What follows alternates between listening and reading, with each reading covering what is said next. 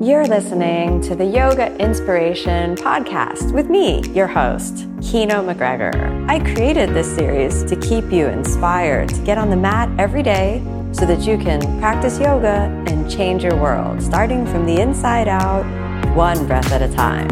Thanks so much for listening. Your support means everything to me. Hi, everyone. It's Kino here. Thanks so much for joining for the Yoga Inspiration Show. I'm here with Yo Averin of the Unlearn Project, who will be moderating our Ashtanga Intersections, Exploring Racism as a Spiritual Obstacle event and panel discussion happening very soon. So, Ro, I'm super excited to have you on this show and to dive into some of the topics and that we'll be discussing in the panel discussion and the very important work that you do. So thanks so much for joining. Thank you so much for having me. I'm looking forward to our conversation today, as well as moderating the panel. Yeah. So I think a good place to get started is, how did you come to do the work that you do? And would you share with everyone kind of what that's about in the world? Sure. So I came to the work that I do through a number of avenues that seem to sort of keep popping up and leading back to where I am, if that makes any sense. I've always been drawn to teaching with a deeper purpose of healing, undergirding that desire to teach. And one sort of branch of that calling led me to yoga at a young age, and then to teaching yoga later. And another branch led me to academic pursuits, first in the sciences, with a desire to eventually find myself in a surgical suite. But eventually sort of branching off to literature, which I ended up in graduate school in the United States. I'm Canadian.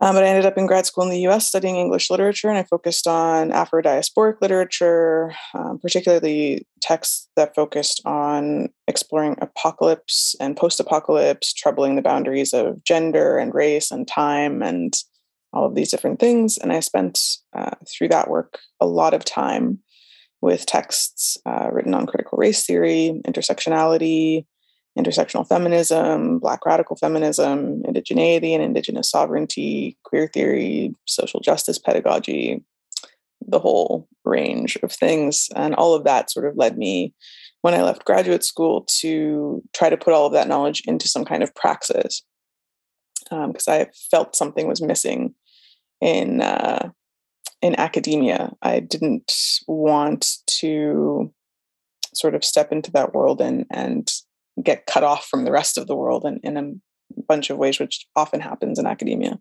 particularly to this kind of work. So I wanted to leave the academy, but I ended up back in the academy as staff in university administration at a university back in Canada. And I was hired into one of these sort of typical lower level administrative diversity and inclusion, quote unquote, positions, where one is expected to serve as a subject matter expert and a facilitator and a leadership and PR and policy consultant, and fulfill mentorship roles to Black and Indigenous and people of color students and faculty and staff, and often as one of the only non-white people in the administration. These are sort of very typical roles that are popping up in so many different organizations all over the world now, particularly in the wake of June of 2020.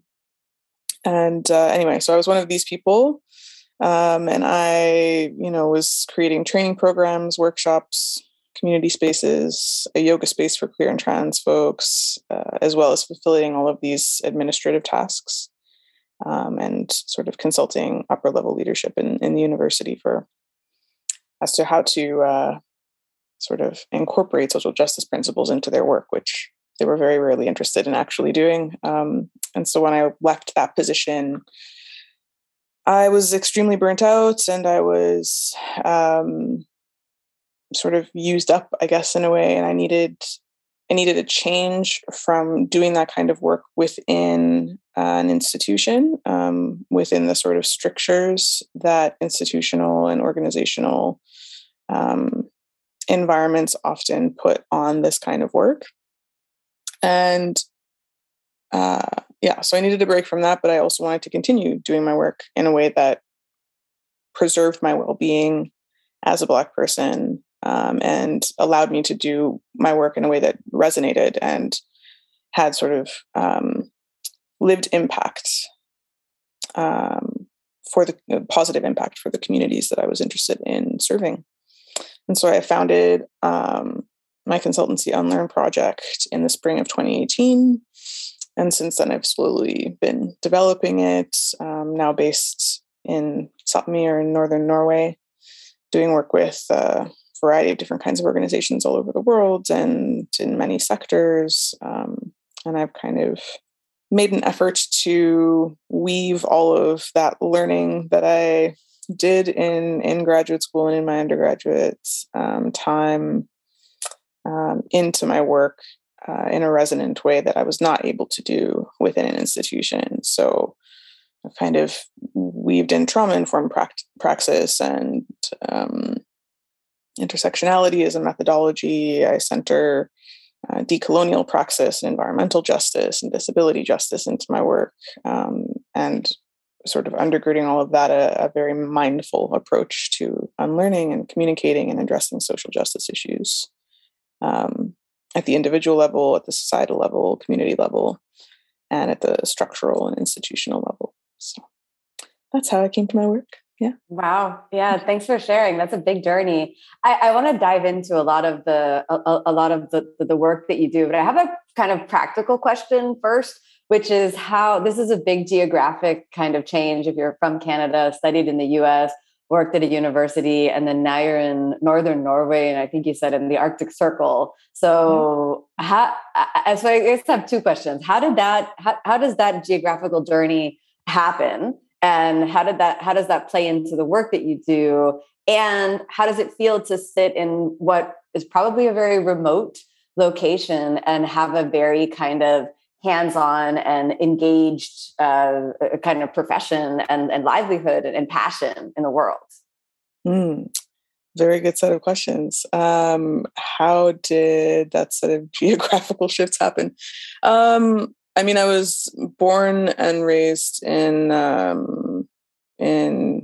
Treaty 7 territory in Turtle Island, or Calgary. I was born in Calgary, Alberta, Canada, and raised in Alberta, and some in Saskatchewan. And up until the end of my undergraduate was there, and wanted to. So what took me to the US was my interest and investment in Afro-diasporic literature and the sort of dearth of available supervisors in Canadian universities. There were some at the time, but not so many, and not so many programs focused on African diasporic literatures or cultures at all in Canada. So I went to the States for that reason, among others, and from there, had a series of very interesting experiences with the sort of academic system in the US, and what it was like to focus on the work that I was doing within an English literature program that said they were interested in supporting that type of work, but in practice, there were quite a few folks in that program, particularly Black folks and particularly Black women and non-binary folks who struggled to find support for their work. And so a sort of piece of academia was exposed to me that I didn't sit well with me, to say the least. And so I left I was in a PhD program, and I left prior to dissertating. And ended up sort of going back to what was familiar and what was known. So going back to Alberta and ending up there for a few years in that position that I'd mentioned before. So that was it was very much sort of like moving for work in a way, what took me to the US. But I think it was also extremely important for me to experience Blackness in that particular national context. And to experience what I had been reading about and researching, but experiencing in the Canadian context, which has a number of important differences from the US context. And then what took me to Northern Norway, that is a less sort of logical story. I had met Wambui Njuguna Raisanen, who will be a part of the panel that we're holding. I had met her in northern Sweden, where her and her partner Petri were holding a retreat. And I had met a few Norwegian folks, ended up going and visiting them the next year. Somehow ended up in northern Norway and traveled to this little archipelago called Lofoten and fell in love with it completely. Just one of these very deep and resounding connections with a place that in my many travels over the years I had not felt before. And so I decided to listen to that and come back up some years later. And since I had built Unlearn Project to be remote, it made sense to kind of go where I felt the most well and the most centered and stable. So yeah, that's what brought me here and why I am residing here now. And as I said, yeah, so in terms of what it's like to do this work, from such a remote and isolated location, when it is such relational work that requires a lot of community and relationship building in order to do it well.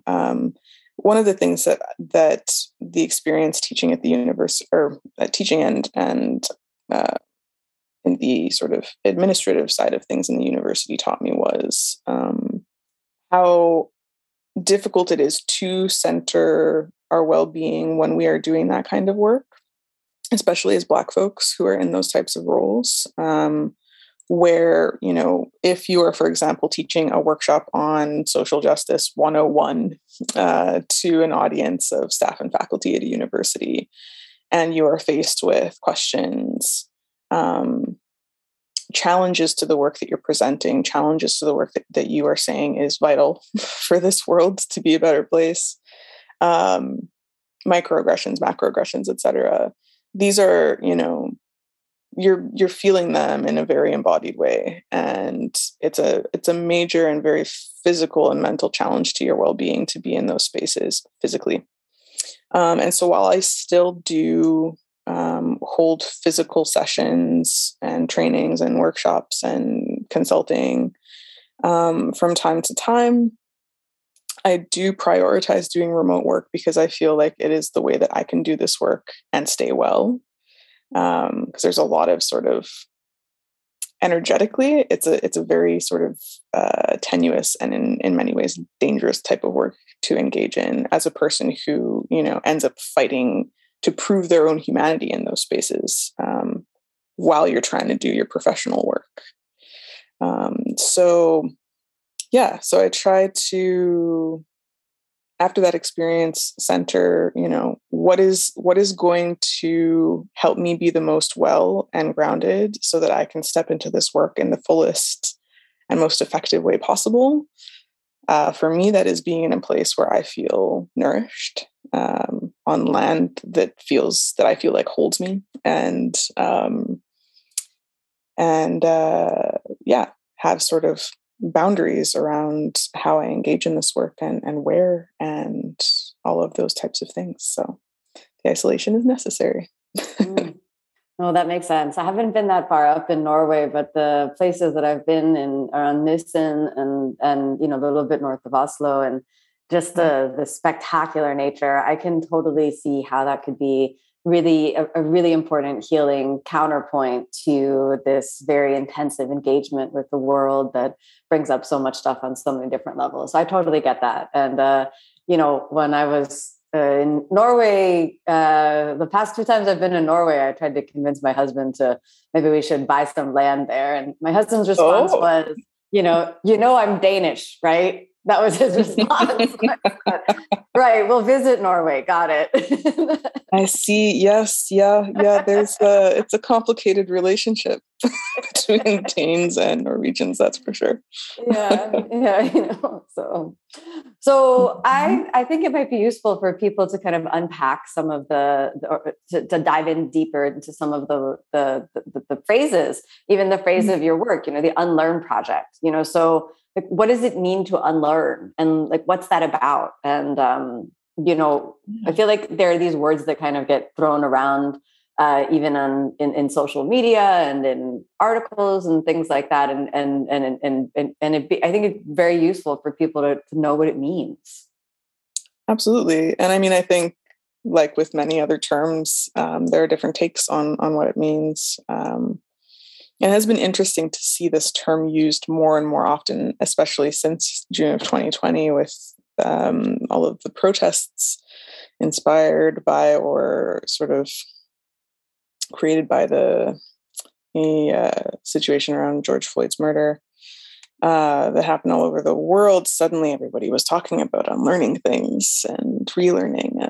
And it was interesting to, having started this consultancy and called it Unlearn Project a couple of years before that, and having been, reading about unlearning and writing about unlearning for so many years, it was interesting to see that term sort of come up and not really be engaged with in more than a superficial level. But for me, unlearning is kind of a collection of things.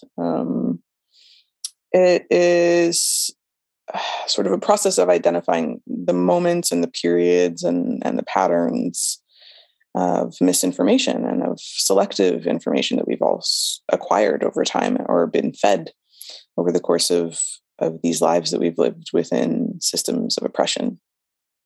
So for me, unlearning means identifying those things, those moments, those periods, those patterns, and making a very conscious and wholehearted decision to start questioning those processes, and to continue that process of questioning indefinitely. So a core piece of unlearning for me is understanding this work as ongoing, never ending, really, even especially for myself in the role that I often occupy as a teacher and consultant.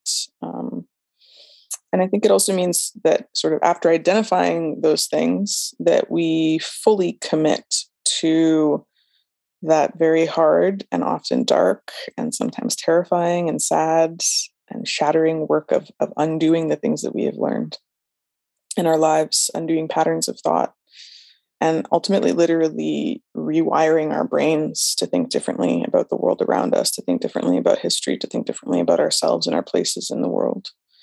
And it involves a lot of accountability in that process as well, to yourself, to your community, to a larger global community. So I think it is, it's a process of sort of reckoning and uncovering the ways in which we've been duped by selective histories. So in the mindset of unlearning, who do you trust? So this is interesting for me because I feel like a big part of the questioning of authority and the questioning of history is, the story of the victors or his story.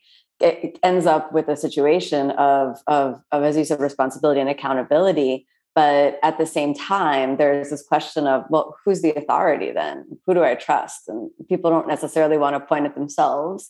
And I've seen it go in two different ways where there is someone that takes on the mantle of questioning and deconstructing and kind of taking authorities down off of their pedestals. And then they end up kind of going down a sort of rabbit hole of misinformation where it's almost like they've co-opted the principles of unlearning to then re-empower a kind of, like false narrative of harm. Or the other option goes on where that unlearning becomes self-empowering to reclaim lost agency and potentially to heal the harms of the past.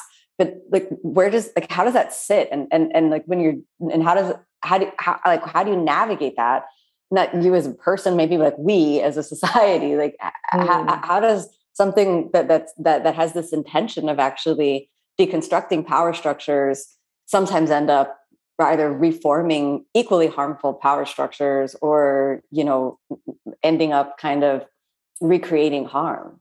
That's a really good question, and a very important one to reflect on when it comes to this type of work in general. When I see those types of things happening, sort of the worst case scenario that you described, I think of, an unlearning that is incomplete. I think of, or I should say, a process that is incomplete. So somebody who has approached this unlearning process as something that can be completed. So I've done the thing. I've read a book or 3 or 5, and now I'm finished. I got the information that I need, and I questioned the things that were most comfortable to question in myself and in my community. And now I'm done. I'm going to go out into the world thinking that I've done the work, rather than understanding this is an ongoing process and something that we will have to reckon with for, the rest of our lives, once we sort of wake up to the fact that our history has been created in such an enormously biased way. What other option do we have than to question it constantly, to try and obtain information from, as close to the actual source within a community as possible, to question, the motives and the impetus behind the writing of certain types of history, or certain creation of certain philosophies, or what have you. I think I think of unlearning as something that we do in order to take in new information that contradicts the things that we've been sort of indoctrinated within, and that have been wired into us through constant societal exposure. And so we have an option to go through this process of deep self-inquiry to discern what we need to do and undo within ourselves before we can successfully soak up that new information, right? And if we take in the new without cleaning out the old, we're very often going to be doing exactly what you described in terms of like layering. You're basically layering something lovely over something rotten. Rot spreads. It's extremely powerful. It usually wins. It's this very sort of natural process if we don't, have a space that is conducive to something new taking root. So, why not spend the time to clean house a bit and make space for what you're relearning and taking in? Because if you do not do that work initially, that harder work initially, and you do it in a superficial way, or you do it in a way that feels good all the time, which I think folks are really looking for and hoping for in a process of, acting towards justice and that kind of thing. They want it to feel good, and they want it to feel affirming at all times. But what you're doing in that process is risking that your old patterns and habits and the ways in which you've been wired societally, and all of these sort of unexplored and often implicit issues and biases will rear their heads through this overlay of the things that you've just learned. And so absolutely, these new learnings can then be weaponized often in order to retain those feelings of safety and security that those old patterns often give us. And so then, we end up in situations where the tools that have been created to work towards social justice are co-opted in order to undo it, right? Undo efforts that have been made. And folks may not even be conscious of that process happening within themselves. They might not even be conscious of acting in those ways. But without, doing that deeper unlearning process and engaging with it in an ongoing way, that's a really real possibility of what can happen. And in terms of sort of how to balance that or how to guard against it, I think that's where community comes in. I think that's where being mindful in the way that we communicate with one another, mindfully calling one another in and out about certain things, having a community around you who's going to check you on your stuff, and call you into a conversation when they see you going in a direction where you might be stepping back into older patterns. I think that's where community becomes really, really important. But ultimately, I don't have a great answer for, this is exactly how we prevent these methods from being co-opted. I wish that I had an answer for that, but my only one is community so far. No, thank you. I think there are a couple of really, really interesting and very important points in what you said. And I was going to ask, why do we need to unlearn? But I think you just answered that. And I just want to highlight and kind of amplify what you said, in that the idea of learning, kind of creating a garden, and then, before going in and planting a bunch of new stuff, to remove the old.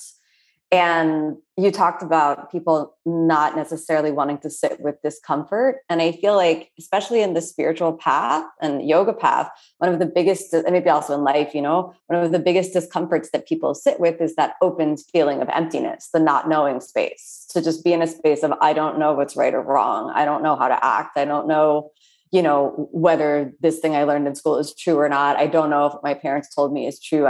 This not knowing is deeply uncomfortable. So I can see how important it is for everyone to kind of, get into that space of being willing to not know. And this probably is also why people reach for fast absolutism in any kind of superficial work that they might do under the banner of social justice work, immediately to just say, this is right and this is wrong and you're wrong, because that knowing, it brings up comfortability again, rather than this space of unlearning and deconstructing, and then just sitting in that space of, I don't know, for a little bit before just, like new patterns are grabbed on. And the other thing that I wanted to I really, really, really kind of just highlight and amplify again, to make sure that everybody really hears it, is this idea of completion. Because this is something that comes up again in the yoga practice. It's like, when am I getting there? When am I complete? When have I learned it? If I want to do this pose, then now am I enlightened? Now have I learned it? Am I good? Am I done? And in that way, this idea of, okay, well, now I've unlearned this, so now I'm done. I don't need to do any more social justice work. I can just go back to my life and my job, and I'm check the box of good personhood and kind of move on. So I really like this analogy that maybe many spiritual practitioners, yoga practitioners could take, that the work of unlearning and the work of social justice, very much like yoga, is never complete. It's never like, now you've arrived and here's your badge of graduation and now you're done. Like it's like a constant practice, perhaps the same way yoga is a constant practice. So and I just wanted to amplify that for everybody who's listening, to make sure that they hear that and draw the connection between the work that you're doing and then the spiritual practice. So I guess the next place I'd love for us to dive into is the intersection of social justice and spiritual practice. So in this kind of contemporary world where there are many, many Western students who are practicing spiritual traditions that come from the ancient wisdom of the East, how does that intersection make it critical for the yoga practitioners or meditation practitioners or any spiritual practitioner that isn't of the origin culture to unlearn various modes of thoughts, of colonial thinking, or even post-colonial thinking that may be influencing how they interact with these sacred traditions? So in other words, why do yoga practitioners need to bother with unlearning? Mm-hmm. I mean, I think you've answered that already in a lot of ways. No, I mean, I really appreciated your analogy of the garden, which prompts me to make a little bit of an amendment to, I think I said something about cleaning house before you try to plant something new, mixing metaphors. But I think, the detritus, all of the rot and everything that is sort of left behind that we often do clear away, thinking about sustainable farming practices, we actually don't want to clear that away. We need that. We need that for the health of the soil. We need that. We need to grow in soil that has that detritus, that has, recycled it, recreated it into something new. And so I think the unlearning process and the process of being accountable through unlearning involves facing all of those things that you need to unlearn and understanding them as a part of your own history or your society's history, your community's history, and something that should not be, cleaned off and forgotten about, but understood as a part of this whatever tapestry that is you. So I think that's the gardening metaphor is really lovely in that sense, because we're not trying to erase anything that we've experienced or erase ways that we felt, ways that we have acted, etc. We're trying to be accountable for them. We're trying to understand them as a part of our progression, and figure out a way to learn from them. So they are going to be ever present in that ongoing process. In terms of why unlearning is sort of very important for yoga practitioners, everything that you said, right? I think that yoga practitioners are already sort of ideally set up to do this kind of work. They're already diving deep, as long as they're understanding the practice of yoga to be deeper than the physical, right? They are diving deep. And so if we dive deep within ourselves without an understanding that, kind of monsters may live in that deep, and some of those monsters are not ours. They're products of our upbringings, our psychosocial, political environments. They do not necessarily belong by our sides on a path that centers social justice or that centers any of the sort of enlightenment that we're hoping for through a yoga practice, or the peace or non-attachment that we're hoping for through a yoga practice. And so if we do that deep diving without that understanding, we can easily get stuck, and we can end up in situations where we have all of these lovely tools, but we use them in harmful ways towards ourselves or to others. And that's where we get into the realm of things like spiritual bypassing and invalidation and cultural appropriation and this kind of thing. So I think understanding, and kind of going back to what you mentioned, about how yoga practitioners are already, engaged in this process of understanding that there is no achievement point. There's no point at which you've arrived. There's no end point. You're constantly on this journey that is going to be ebbing and flowing, and you will make mistakes, and you will lose certain abilities, and you will gain things and abilities and knowledge. And, you may step away from your practice and you may step back towards it. A whole bunch of different trajectories are possible.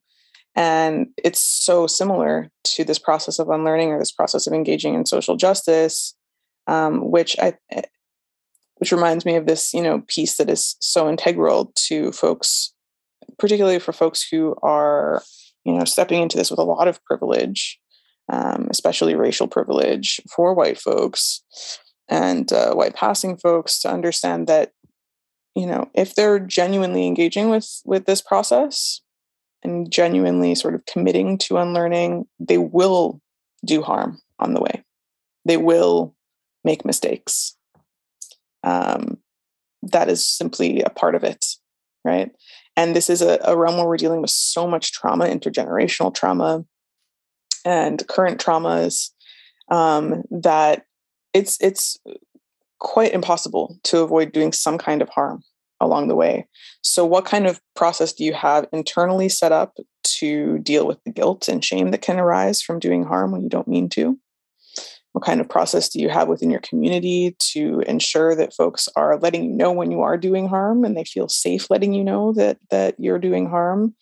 And what kind of accountability processes do you have individually and in community for accounting for that harm, for shifting it, for making genuine and heartfelt commitments to not engaging in that same behavior again, or not having that same effect and impact again, right? And I think we have a lot of those tools through sort of practice of understanding different philosophies and teachings from the East and from other traditions. So, yeah.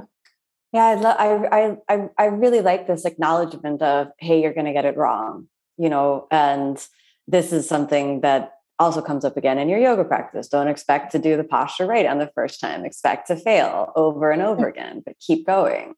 And I also like this idea of the permission to learn and make mistakes along the way, because I think that there are a lot of people who, the moment, particularly white and white passing people, that the moment they kind of hear about racism or any sort of social injustice, they're immediately like, I just don't want to get it wrong. I want to be a good person. I'm not a racist. Of course I'm not a racist. And then they're in this space of, I don't want to say or do anything because I don't want to get it wrong. And then there's this fear that comes up, which is sort of twofold, at least twofold, probably has many more layers. Perhaps the idea just personally of you believe you're a good person, and then you feel like, gosh, I want to do the right thing. And then the second is this kind of fear of, if I get it wrong, then there'll be public shaming and I'll be canceled from a community that I'm a part of. So there's at least two layers of, I want to get it right for myself personally as an individual. And then if there's not a path of potential learning within a community to find this whole, almost this process towards growth, rather than you either get it right from the beginning or you're ostracized and removed, then there's this space, then again, it becomes a narrative of exclusion and of power. And I don't know if you've experienced this, but I almost feel like that begins to weaponize the tools of deconstruction and social justice to end up making more divisions. And I rarely find that it is people of color who end up kind of wielding those levers, which say, now you're canceled and you're not, and who's there and who's not. It almost feels like a perpetuation of those who are already in power that seem to kind of weaponize words and embark in kind of a vicious circle of in and out and some sort of power reclamation. And this is kind of what I see in the social media space, whereas real learning, as you described, you're going to fail, you're going to fall, you're going to have feelings of guilt and shame. And there needs to be a community that's there to support you through the process, and the yoga community can be pretty intense in these spaces. And I don't know what are the main thoughts to unpack, is there like a subliminal racism that needs to be unlearned? Is that the spiritual obstacle that's kind of nascent within the kind of dominant powers within the yoga community? Or are there some other blind spots that you see in the work that you do that would be most beneficial to kind of shine light on the shadow side of the spiritual community? Yeah. I appreciate a lot of what you said, and just understanding fear as this extremely paralyzing quality through everything, right? Through everything that we've been talking about, fear and shame, and guilt, and fear, I think, also of our intentions being misconstrued. And I think that balance between intention and impact is something that comes up a lot, particularly when we're thinking about questions of cancel culture.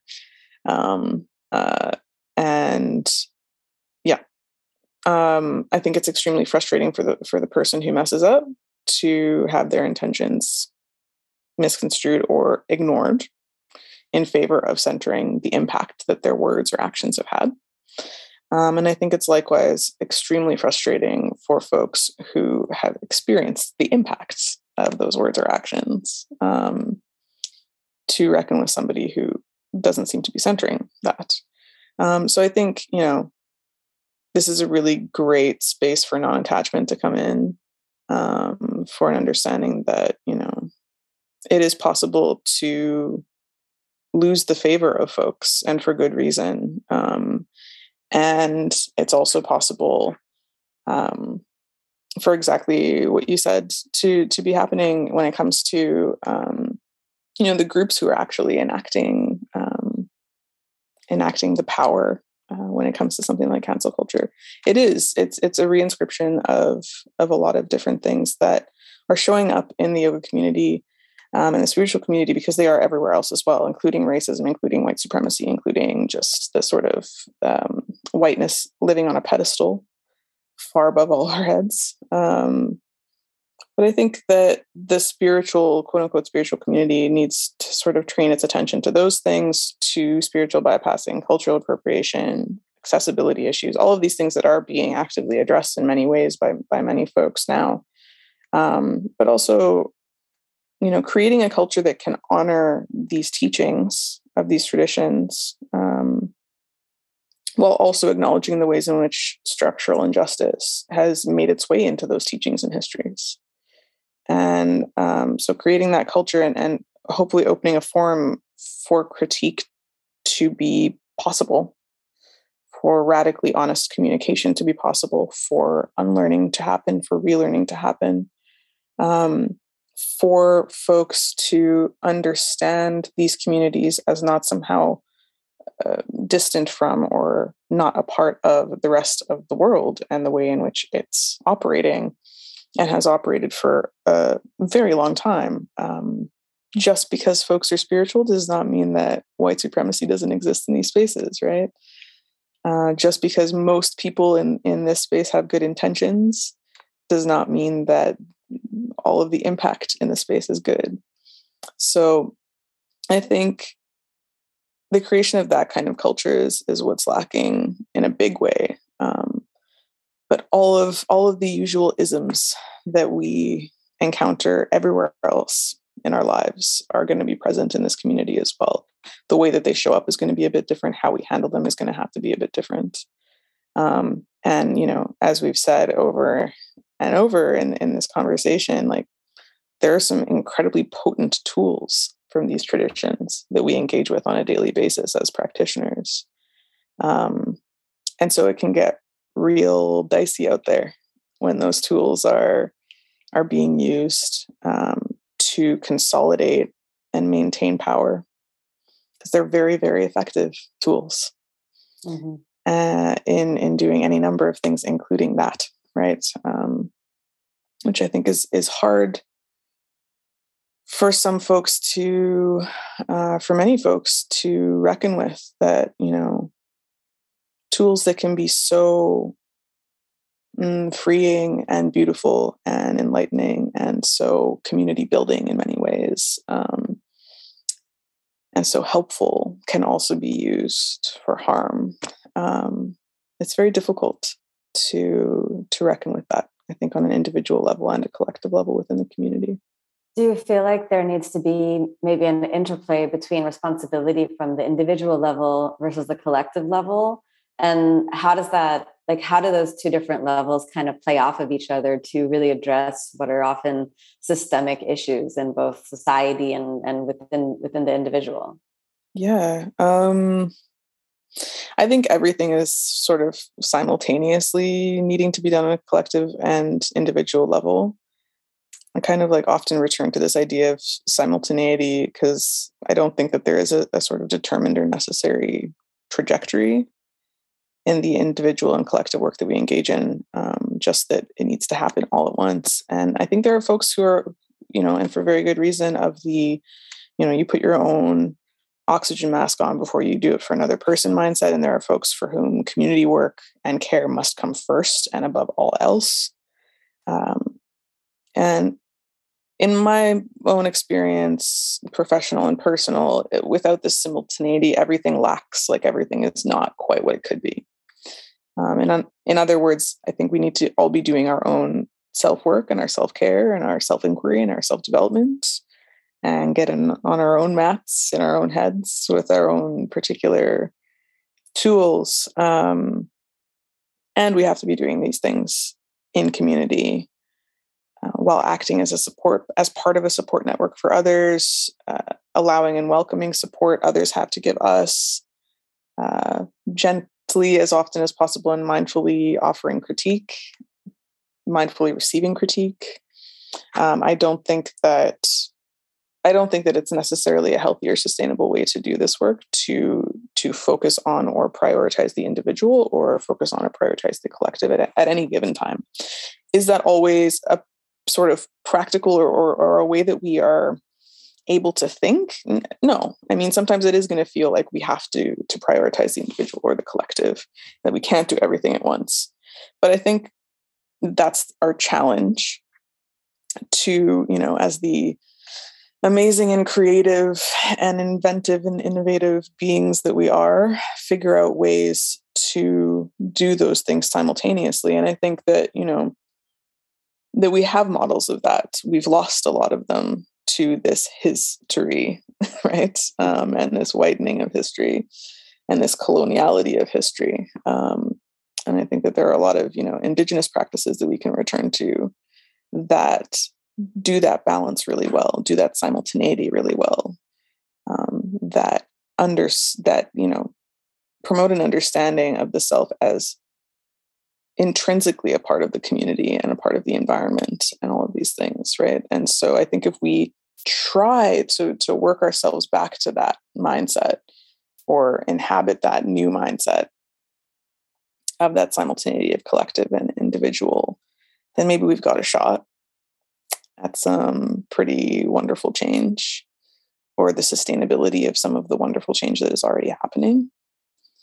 But it's difficult. It's another sort of site of rewiring our brains, because we're all within these, capitalist and white supremacist systems, global in nature now, that encourage individualism at all costs. Right. And so it's very hard to break from that, even with all of these wonderful tools that we have through these traditions and teachings that are so accessible now. So if people want to, say, continue doing the work or start doing the work of unlearning, how can they get in contact with you to continue their journey? Yeah, through my website is a good start. Unlearnproject.com, UNLRNPRJCT.com, or through my email, ro@unlearnproject.com, or through you. I'm sure folks can contact you and get to me somehow. I'm also on social media and all of these things as well. But I also encourage folks to, certainly welcome to work with me in whatever way, but, think about who you can support in your community. Think about Indigenous resources who you can support in whatever particular place in the world that you're in.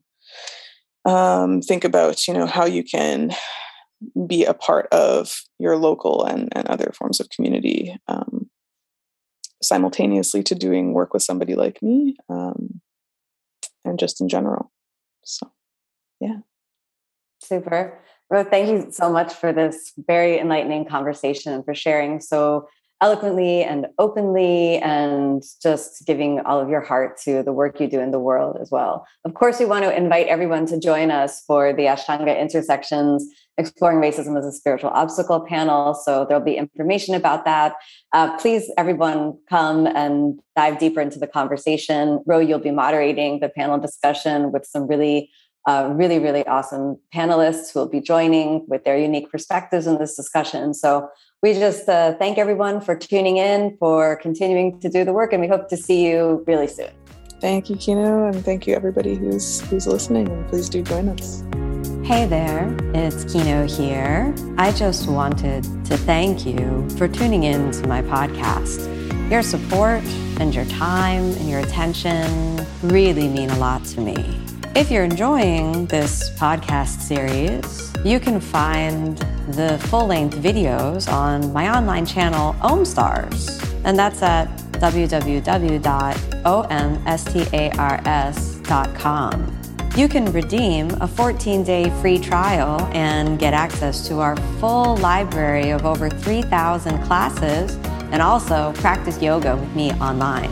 I'd also love to see you in class sometime. So you can find my full live in-person teaching schedule on my website, which is kinoyoga.com. And if you haven't checked out my books, I'd absolutely be honored if you'd check those out. You can find those available at any online bookseller. The Yoga Inspiration Podcast is designed to keep you inspired to get on the mat. And I hope you're leaving each episode with a little glimmer and spark of the spirit, which is the true heart of the yoga method. Thanks so much for tuning in, everyone. May you be happy. May you be peaceful. May you be filled with love. Namaste.